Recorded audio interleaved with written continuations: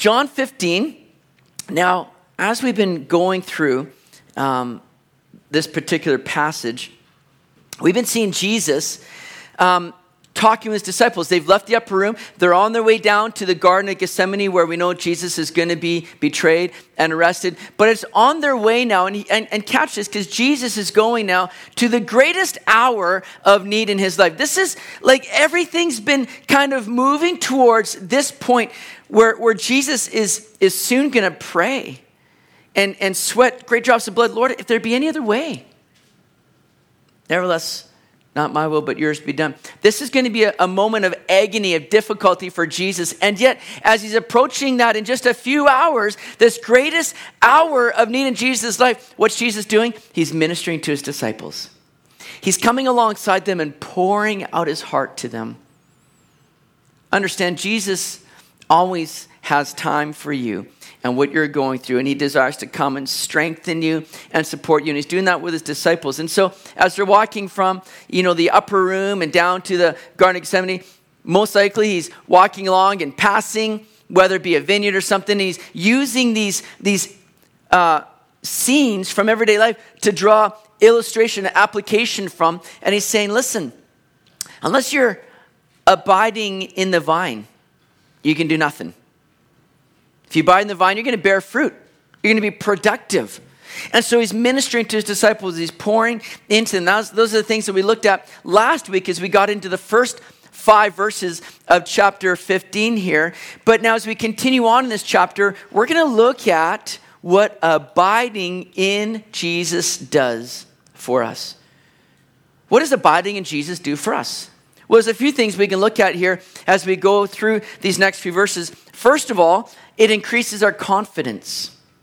It increases our confidence in just coming to Jesus, being with Jesus, being in a relationship with Jesus. Secondly, it increases our love. How many people would love to have more love increased in their life? All right. Just a few of you. That's all right. Maybe by the end of the message, you'll be convicted heavily and you'll be saying, yeah, okay, I need that too. How many people would love a little bit more love in their life? All right. See, it didn't take long. Conviction set in real quickly there. That's all right. Just a couple seconds sometimes is all the Holy Spirit needs to really lay into you and say, what are you doing? Okay. It increases our love. Thirdly, it increases our opposition. Amen. Praise the Lord. Hallelujah, right? No, man, that's not what we like to think of sometimes. But I don't think we're not going to get into that part of it, but that's going to take us into next week as we finish chapter 15. But understand something, that as we're abiding in Jesus, it's not going to make us the most popular kids on the block, because the world isn't there. And the world is going to look at these things and go, what's the matter with you? And the world is going to be convicted just like you were a couple seconds ago. And they're going to be convicted going, I want to silence that. I don't like how they're living or what they're saying. And so there's opposition that comes. So abiding in Jesus is going to increase our opposition, but Jesus has not left us alone in that. He's given us help. And so we'll talk about that next week, and we'll cover these first two here today. Now, when we look at this first verse we're going to see here, where we left off last time, in John 15, verse 6, when we read this verse, there's not going to be a lot of confidence that's oozing out of this verse. We're not going to be reading this going, oh man, that is sure encouraging. Because look at what we read there. If anyone does not abide in me, he is cast out as a branch and is withered, and they gather them and throw them into the fire, and they are burned. Right? Yikes. This isn't one of those go-to verses when you're seeking some comfort, some strength from the Lord. You're not going to this verse going, okay, that's great. Or this is the verse you're usually passing on to your enemies, right? Hey, read this verse. There's a good word for you here, I think, in this verse. You're not sharing this for yourself or for your friends.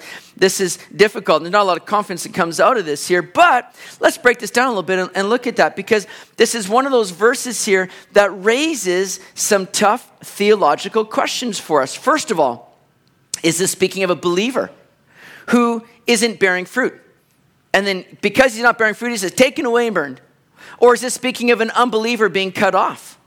Is this fire? Is it speaking of hell?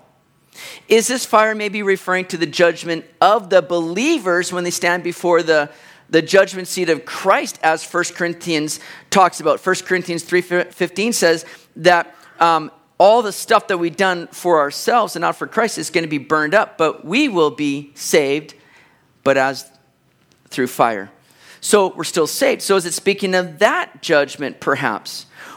What about the believer? Is he eternally secure or not?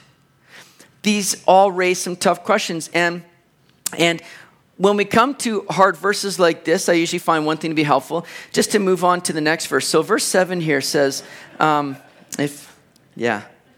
just doesn't fly around here, does it?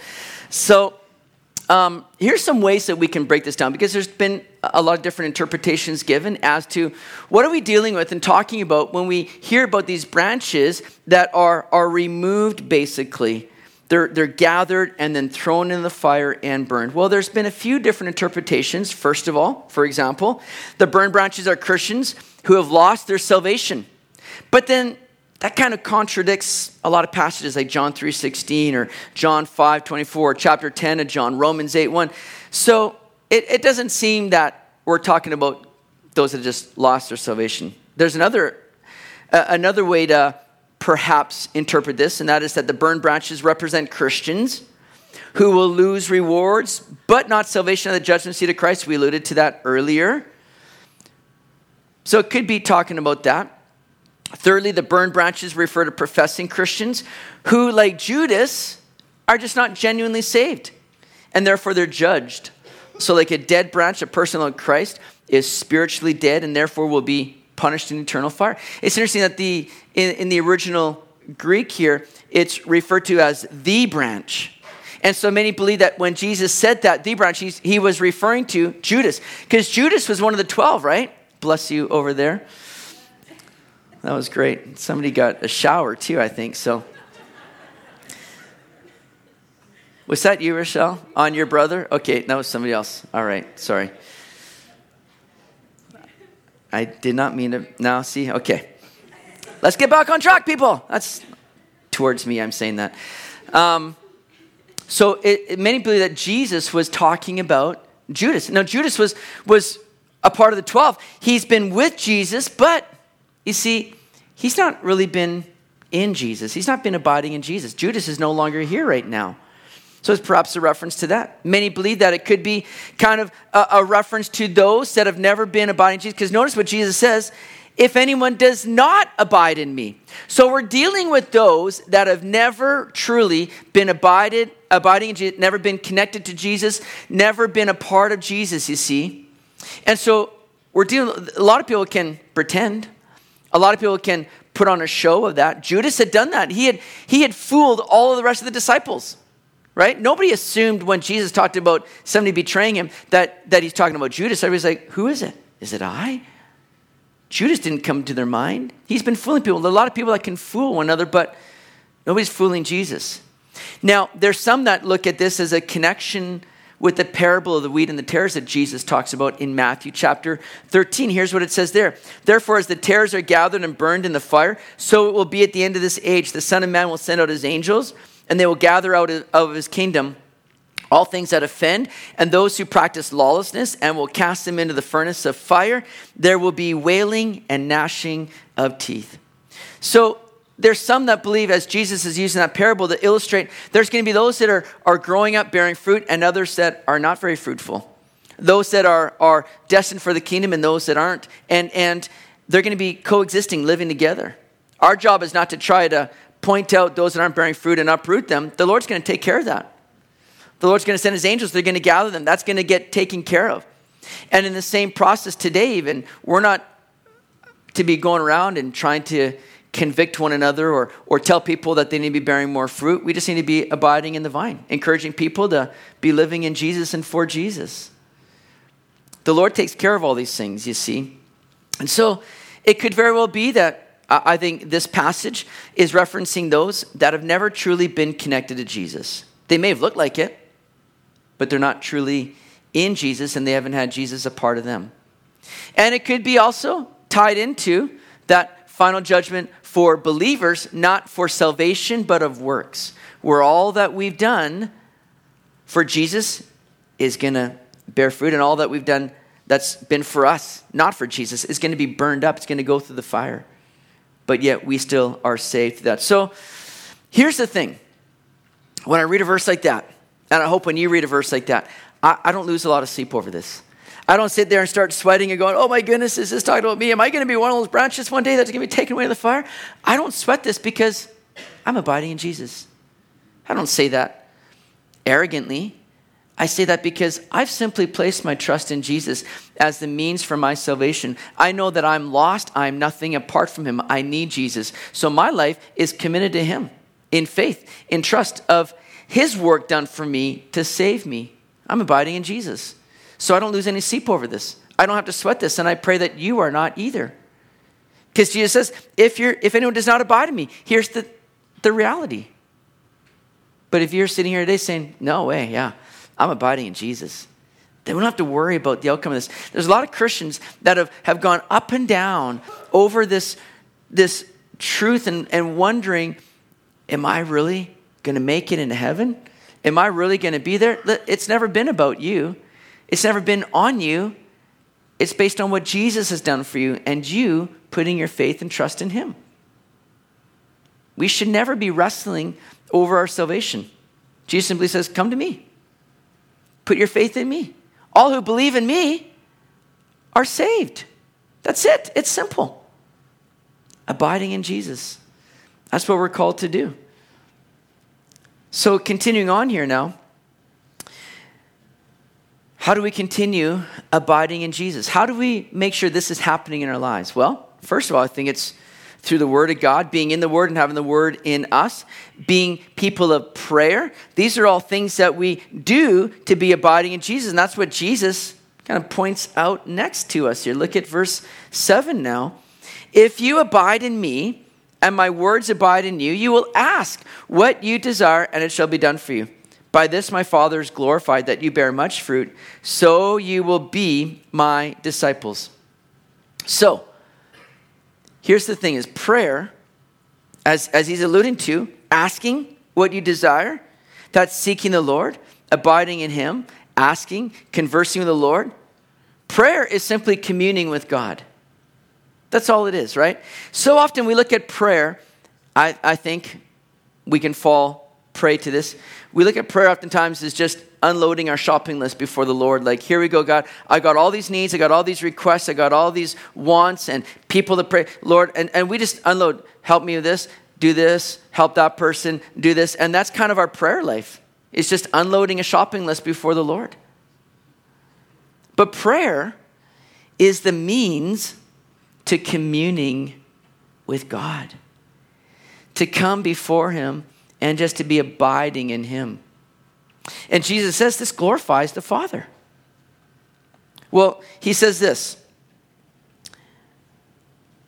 You will ask what you desire, and it shall be done for you. By this my Father is glorified, that he bear much fruit.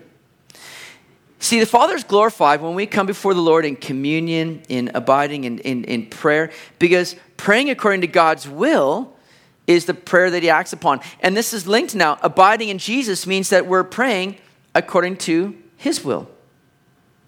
And the prayer that's prayed according to his will is the prayer that the Lord loves to come alongside and do and perform, because he's glorified in and through that.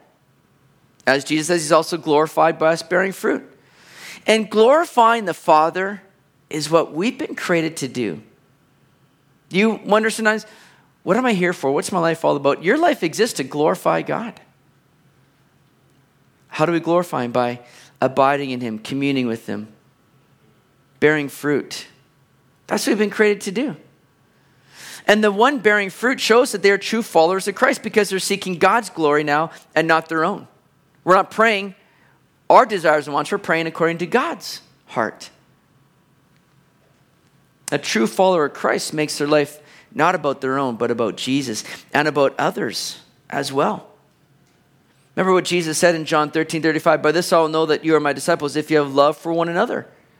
And what is the fruit really that we're talking about here? I think you could sum it up in that one word, love. Galatians 5:22, the fruit of the Spirit is love. The fruit singular, not plural. I think joy and peace and patience and kindness, goodness, gentleness, faithfulness, and self-control are all outlets, are all examples of love. But the fruit, singular, is love. So, we're going to talk a bit more about that coming up here, but here's what we need to do. We need to be in the Word and in prayer. Because the Word directs, and prayer now becomes that lifeline between the vine and the branches. You know that relationships are maintained and strengthened through communication, right? You might have a good friend, but that friendship is only as strong as your communication and being together and talking with one another. That's important. That's vital in relationships growing. And it's important in our relationship with the Lord. And here's the great thing is Jesus desires to communicate with you, and he communicates to us through his word. And we communicate to him through prayer. There's a wonderful reciprocal thing that happens that causes us to be strengthened and fed, that promotes great fruit growth, and that is through just having that time of communing with God.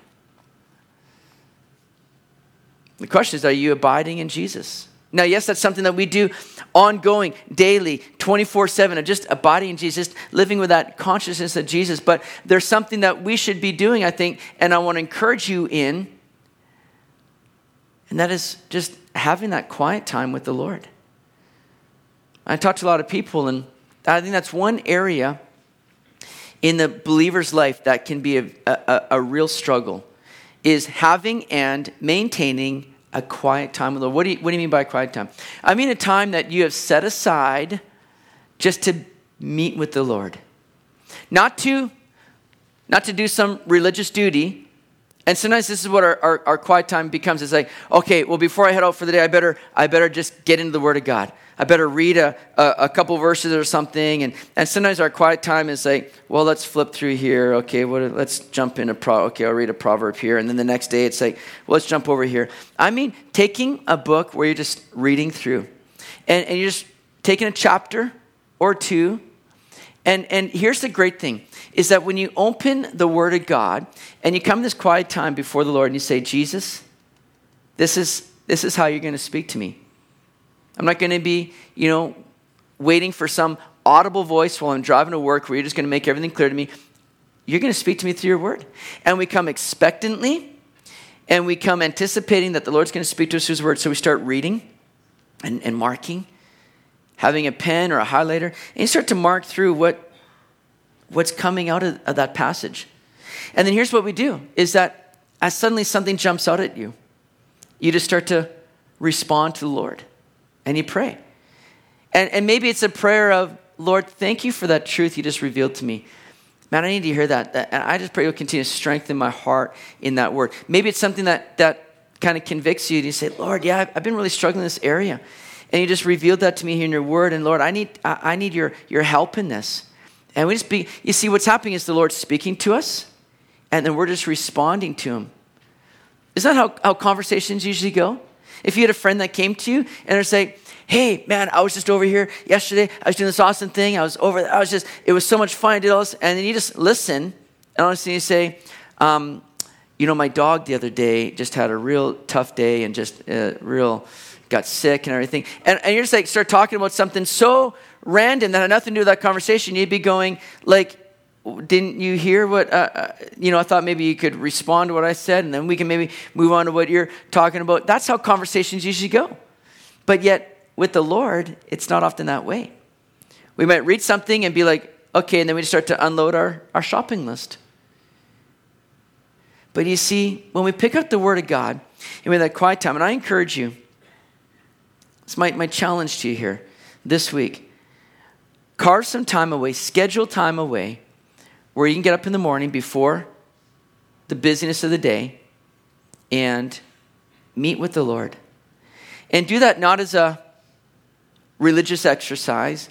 Do that as, this is so wonderful, do that as the exercise of just communing with God. Because he wants to meet with you. He wants to speak to you. And he does that through his word. He wants to spend time just conversing with you. That's what our quiet time is to be about. Spending time with the Lord, where we're strengthened and renewed, where we can be encouraged and go forth and begin to even bear more fruit through that day. Think about Jesus. And we all look at this and we go, you know what, it's so hard. I got so much on the go. So much on the go. Think about Jesus? You think about the demands of life? He had people like hunting him down, like Jesus. We need your help. We need you to do this. And all day he's got just crowds following him. What did Jesus do? It said, oftentimes in the Gospels, he got up very early in the morning. And what did Jesus do? He got away with the Father to commune with the Lord in prayer, to meet with God. If Jesus needed to do that, oh my goodness, I think I can get away without doing that. Jesus needed to do that. How much more do I? How much more do you? And so, if it takes setting that alarm clock a little bit earlier, Jesus, very early in the morning, all through the Psalms and through Scripture, you just hear oftentimes the authors just saying, early in the morning, I will seek you. Why is that important? Because you're not distracted by the business of the day. All the demands are not quite hitting you yet. Take time before you have to head off to work. Set that alarm maybe half an hour early, where you say, I'm going to take this half an hour. That's nothing, isn't it? Half an hour and just spend time with you, Lord, because you're more important. You're more important than getting an extra half an hour sleep. I believe if you get up, spend time with the Lord, and you lose half an hour sleep, man, he's going to strengthen you through the day in ways that half an hour sleep could never have helped you. And I've needed to do that. I've had to change my alarm from 10:30 and go to 10 o'clock now, half an hour earlier. And it's paid dividends. It really has. I'm kidding. But you see, sometimes our quiet times get so dry, and that's why we kind of push aside. It's like, I read the Bible, and then I just walk around and forget what I even read. I've been there. I'm sure you have too. But when you come with that mindset of saying, I get to meet with Jesus. I get to hear from Jesus. He's going to speak to me in his word. And you have a pen or a highlighter in hand because you're anticipating something ministering to your heart, speaking to you. That's the Lord. And you start marking that. And you take that one thought that you're just kind of praying over and you're responding to the Lord in it. And maybe you're journaling it, what you're learning from that. And that's going with you through the day. And you'll find that oftentimes that verse, man, is just being used to speak to others about, to encourage others in. But that's the Lord just desiring to minister to you. And that's how we're abiding in Jesus. That's how we're being refreshed in Jesus. That's how we are glorifying God, by doing these things, praying, seeking him. And I encourage you, if you've not scheduled that time, if you've not made that a priority in life, do that this week. Take time to meet with the Lord. Don't start your day without doing that. If you need to get up a little bit early, do so. But when you come expectant and you come ready to hear from God in his word and commune with him in conversation, you're going to be blessed. You'll be so glad. You'll be thinking, why haven't I done this sooner? So, see, when we're abiding in Jesus, we're going to know his heart in a more intimate way. We're going to be praying along this line. And that's a prayer that's just being offered in confidence. That's what abiding in Jesus does. It increases our confidence. You will ask what you desire, and it shall be done for you. By this my Father is glorified, that you bear much fruit. So you'll be my disciples. Well, abiding in Jesus also increases our love. And that's what we see next here in verse 9. As the Father loved me, I also have loved you. Abide in my love. If you keep my commandments, you will abide in my love, just as I've kept my Father's commandments and abide in his love. These things I have spoken to you, that my joy may remain in you, and that your joy may be full. So abiding in Jesus is a key way that we maintain our love for one another. Too often we see, fighting, factions, feuds going on within the church because people have become disconnected from the true vine. But when we're abiding in Jesus, then we're abiding in his love. Abiding in Jesus will never be the cause of disrupted fellowship and disharmony within the church. I've never walked into church and seen people at odds with one another and thought, well, these people have been abiding in Jesus too much. It's never been the outcome of that. No, it's like these people have become disconnected from the vine. They're not receiving this love. Now, notice what Jesus says. There in verse 9, as the Father loved me, so I also have loved you. How do you think the Father loved Jesus? I mean, that's hard to really put a gauge on or a measure, but I would say it's even indescribable, unexplainable. It's without measure, no doubt. Think about the way the Father has loved the Son. They've been in perfect unity. They've been together from the beginning. They've created this whole world together. They've been in complete harmony. There's great love. The Son has come to do the Father's will. There's been an incredible amount of love that's been poured out when Jesus was baptized. This is my beloved Son in whom I'm well pleased. The Father has loved the Son. And now Jesus comes along and says, just as the Father has loved me, so have I loved you. Think about that. That's pretty deep, isn't it? That's pretty heavy. That's pretty amazing. That's pretty wonderful. That Jesus loves us with that same kind of love. And you did nothing to earn that. You might be sitting here today thinking, yeah, but man, you don't know me. Man, I've really had a bad week. Man, I've really messed up. Listen, his love for you is not based on what you've done. His love is based on simply his love. He loves you. So just receive it and abide in that love and remain in that love. Listen, the way that we remain in this love is through now obedience. Jesus says in verse 10, if you keep my commandments, you will abide in my love. Now, Jesus isn't saying here, if you want me to love you, then you need to obey me. Right? That's not what Jesus is saying. Jesus isn't basing his love based on your obedience. Jesus says simply, if you love me, you're going to demonstrate it through obedience. Obedience doesn't earn love. Obedience is the evidence of love. And so Jesus is saying there, if you keep my commandments, you will abide in my love.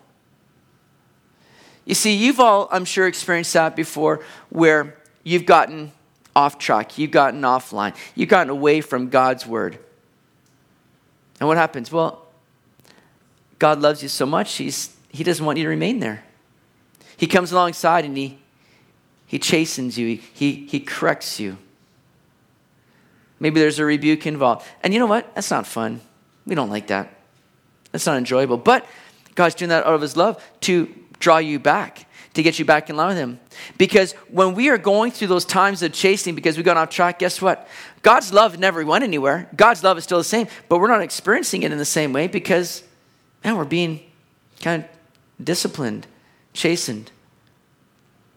Not out of anger, but out of his love. And in those times, we're not experiencing love. It's not that his love has changed.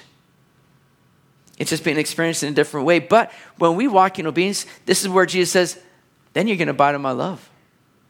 Because when we're following in obedience, we're just like, man, life is good. I'm tracking with Jesus. Man, I've got no reason to ever question or wonder if he loves me. I'm experiencing it. I'm knowing it. I'm confident in it.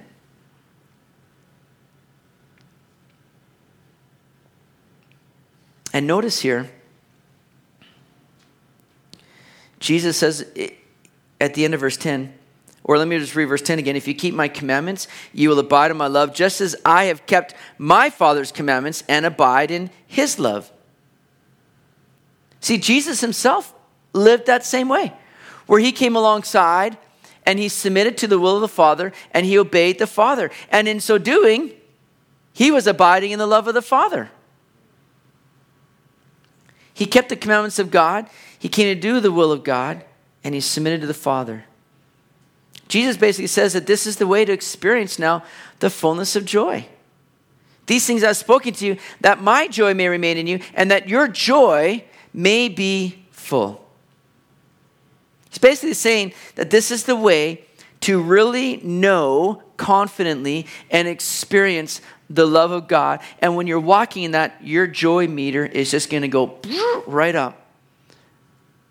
Joy to the full. How many people love having joy? How many people love just experiencing joy is a good thing. I love being joyful. But I hope that you're experiencing a joy-filled life through Jesus, through abiding in him, through obeying him, not out of duty, but out of love. And because he loves you. And as we walk in this way, as we're abiding in Jesus, suddenly we're like, oh, the joy in this.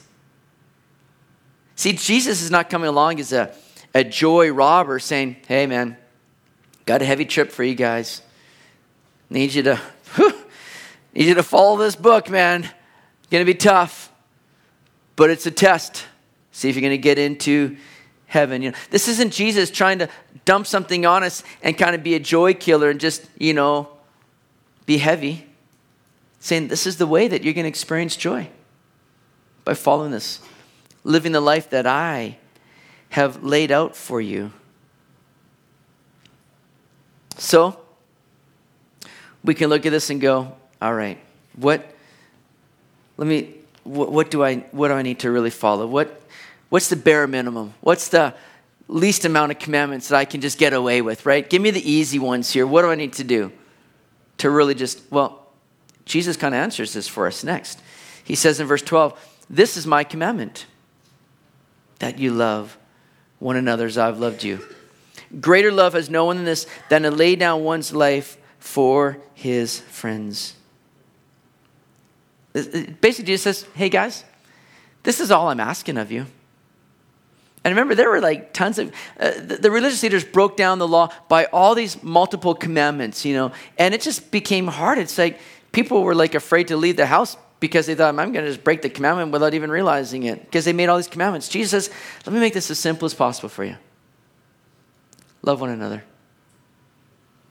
See, Jesus earlier, when somebody asked him what's the greatest of commandments, Jesus says what? He says, love the Lord your God with all your heart, soul, mind, strength. Basically from Deuteronomy 6, the Shema.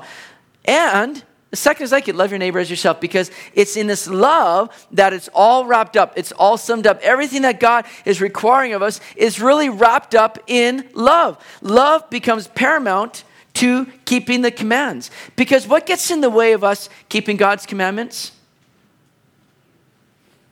Us, right? Ourselves. Isn't that the problem? Oh, we like to point the finger at other people. Well, man, these guys are messing me up. That person's just getting under my skin. No, the problem is you. You're the one that gets in the way of keeping the commandments. And then of really experiencing and abiding in the love of Christ. So here's what love does. Love comes along and says, deny yourself. Lay yourself down. As I've often said, we oftentimes think the opposite of love is like hatred, anger. I believe the opposite of love is self. And when you are focused on self, you're not going to be walking in love. When you're truly walking in love, you're not going to be focused on self. Because we're the ones that oftentimes derail everything, that make a mess of things, that get in the way of us keeping God's word, because we get self-focused. We put the emphasis on us. We want our stuff, taken care of. We want our desires met. We want our way to take place, rather than saying, I'm going to come alongside and I'm going to bless others. I'm going to seek to minister to others. And so Jesus says now, if love is the denial of self, Jesus kind of illustrates that for us there by saying, greater love is no one than this, than to lay down one's life for his friends. That's what it's all about. And this is what Jesus is showing. This is what I'm going to do. I'm going to demonstrate to you the fullness of love, because I'm going to lay my life down for you. Now, some people might look at that and go, okay, I catch that word at the end. Friends. So is this just something I need to do for my inner circle, my peeps, my friends? Is that all we're talking about here? That I can do.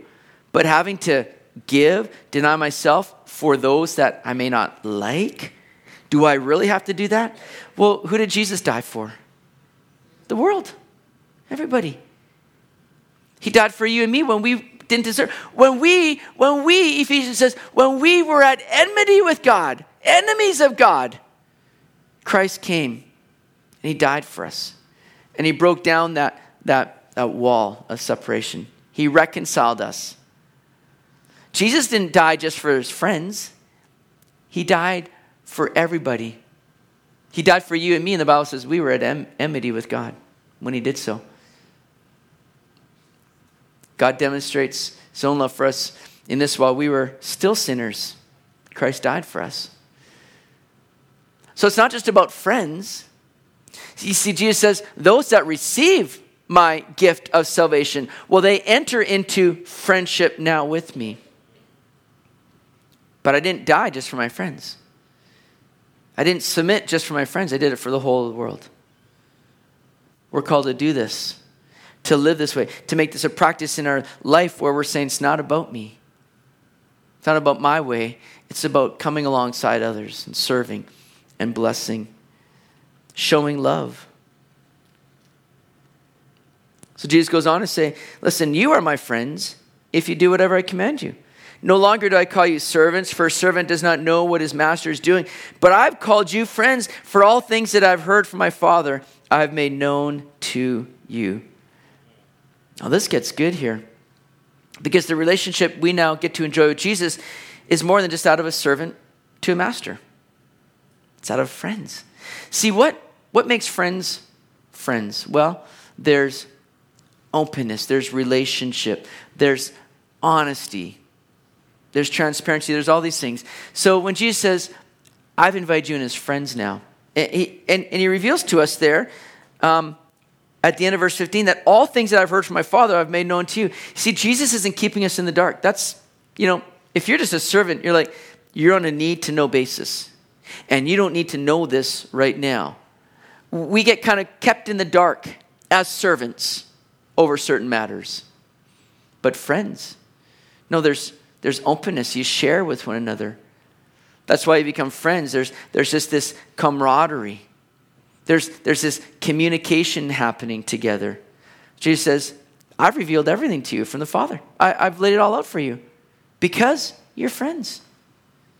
He's invited us into this intimate relationship and fellowship with him now. Are we enjoying that? Are we experiencing life as servants or as friends? Because that's going to drastically change what you do, why you do it, and how you do it. Are you living as a servant where it's like, okay, I gotta try to make sure I don't, mess up here or upset the boss. I just gotta be a servant. Or are you a friend? We're like, thank you, Jesus, for this fellowship and relationship. And because of that love you show me, I all the more now just want to please you and serve you well. But it's going to alter the motivation and the way that you do what you do. Are you coming at it as a servant, or are you coming at it as a friend of Jesus? Because that's what he's called us here. He goes on to say, verse 16, you did not choose me, but I chose you and appointed you that you should go and bear fruit and that your fruit should remain, that whatever you ask the Father in my name, he may give you. Now, as much as you might think you chose Jesus, and you chose Jesus because you were so wise, so smart, because you just humbled yourself to the mercy of God, that you knew the reality is, no, he chose you. He chose you. And he chose you with a purpose, that is to go and bear fruit. Just as with the disciples, right? All the 12 were chosen. They still had to make that decision to follow him when that offer was given. But as they began to follow Jesus, they began to see that he had far greater plans in store for them than they could have ever imagined. And his choosing was for them to go and bear fruit. And it's the same with us. And notice this, it's not that you should go and bear fruit, but that your fruit should what? Somebody? Yes, your fruit should what? Remain.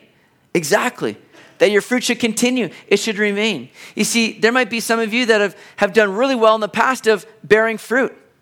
And you might have held that fruit and go, look at the fruit that But some of that fruit may have begun to get a little soft. Maybe a little moldy. Maybe there's a little bit of fur growing where there shouldn't be fur growing on fruit at all. And you're holding on to that going, well, that was once really good. But the Lord's saying, I want you to be bearing fruit that remains. And that means continually reproducing fruit. Fruit that remains. That's what the Lord has called us to do. That's our very purpose in living. To bear fruit, to glorify the Father. Perhaps you've been struggling to produce this fresh fruit in your life. Maybe you've been hurt and is preventing growth. Or maybe you just felt unqualified. But look at what Jesus reminds us to do in that verse there. He says that you should go and bear fruit and that your fruit should remain, that whatever you ask the Father in my name, he may give you. Have you been going to the Father? Because remember who the Father is. John 15, verse 1 and 2, he's the vine dresser. He's the one tending the branches that when they are hurt, when they're wounded, when they are lacking fruit, he comes along. He lifts up and he cleanses so that they might be more fruitful. The Father's looking to come alongside, but are you coming to him? Asking, saying, Lord, I need your help. I want to be more fruitful. I want to be bearing fruit that remains. So God, help me. Come, ask him. Whatever you ask the Father in my name, he may give you. Are you doing that? Come to him. Look to him.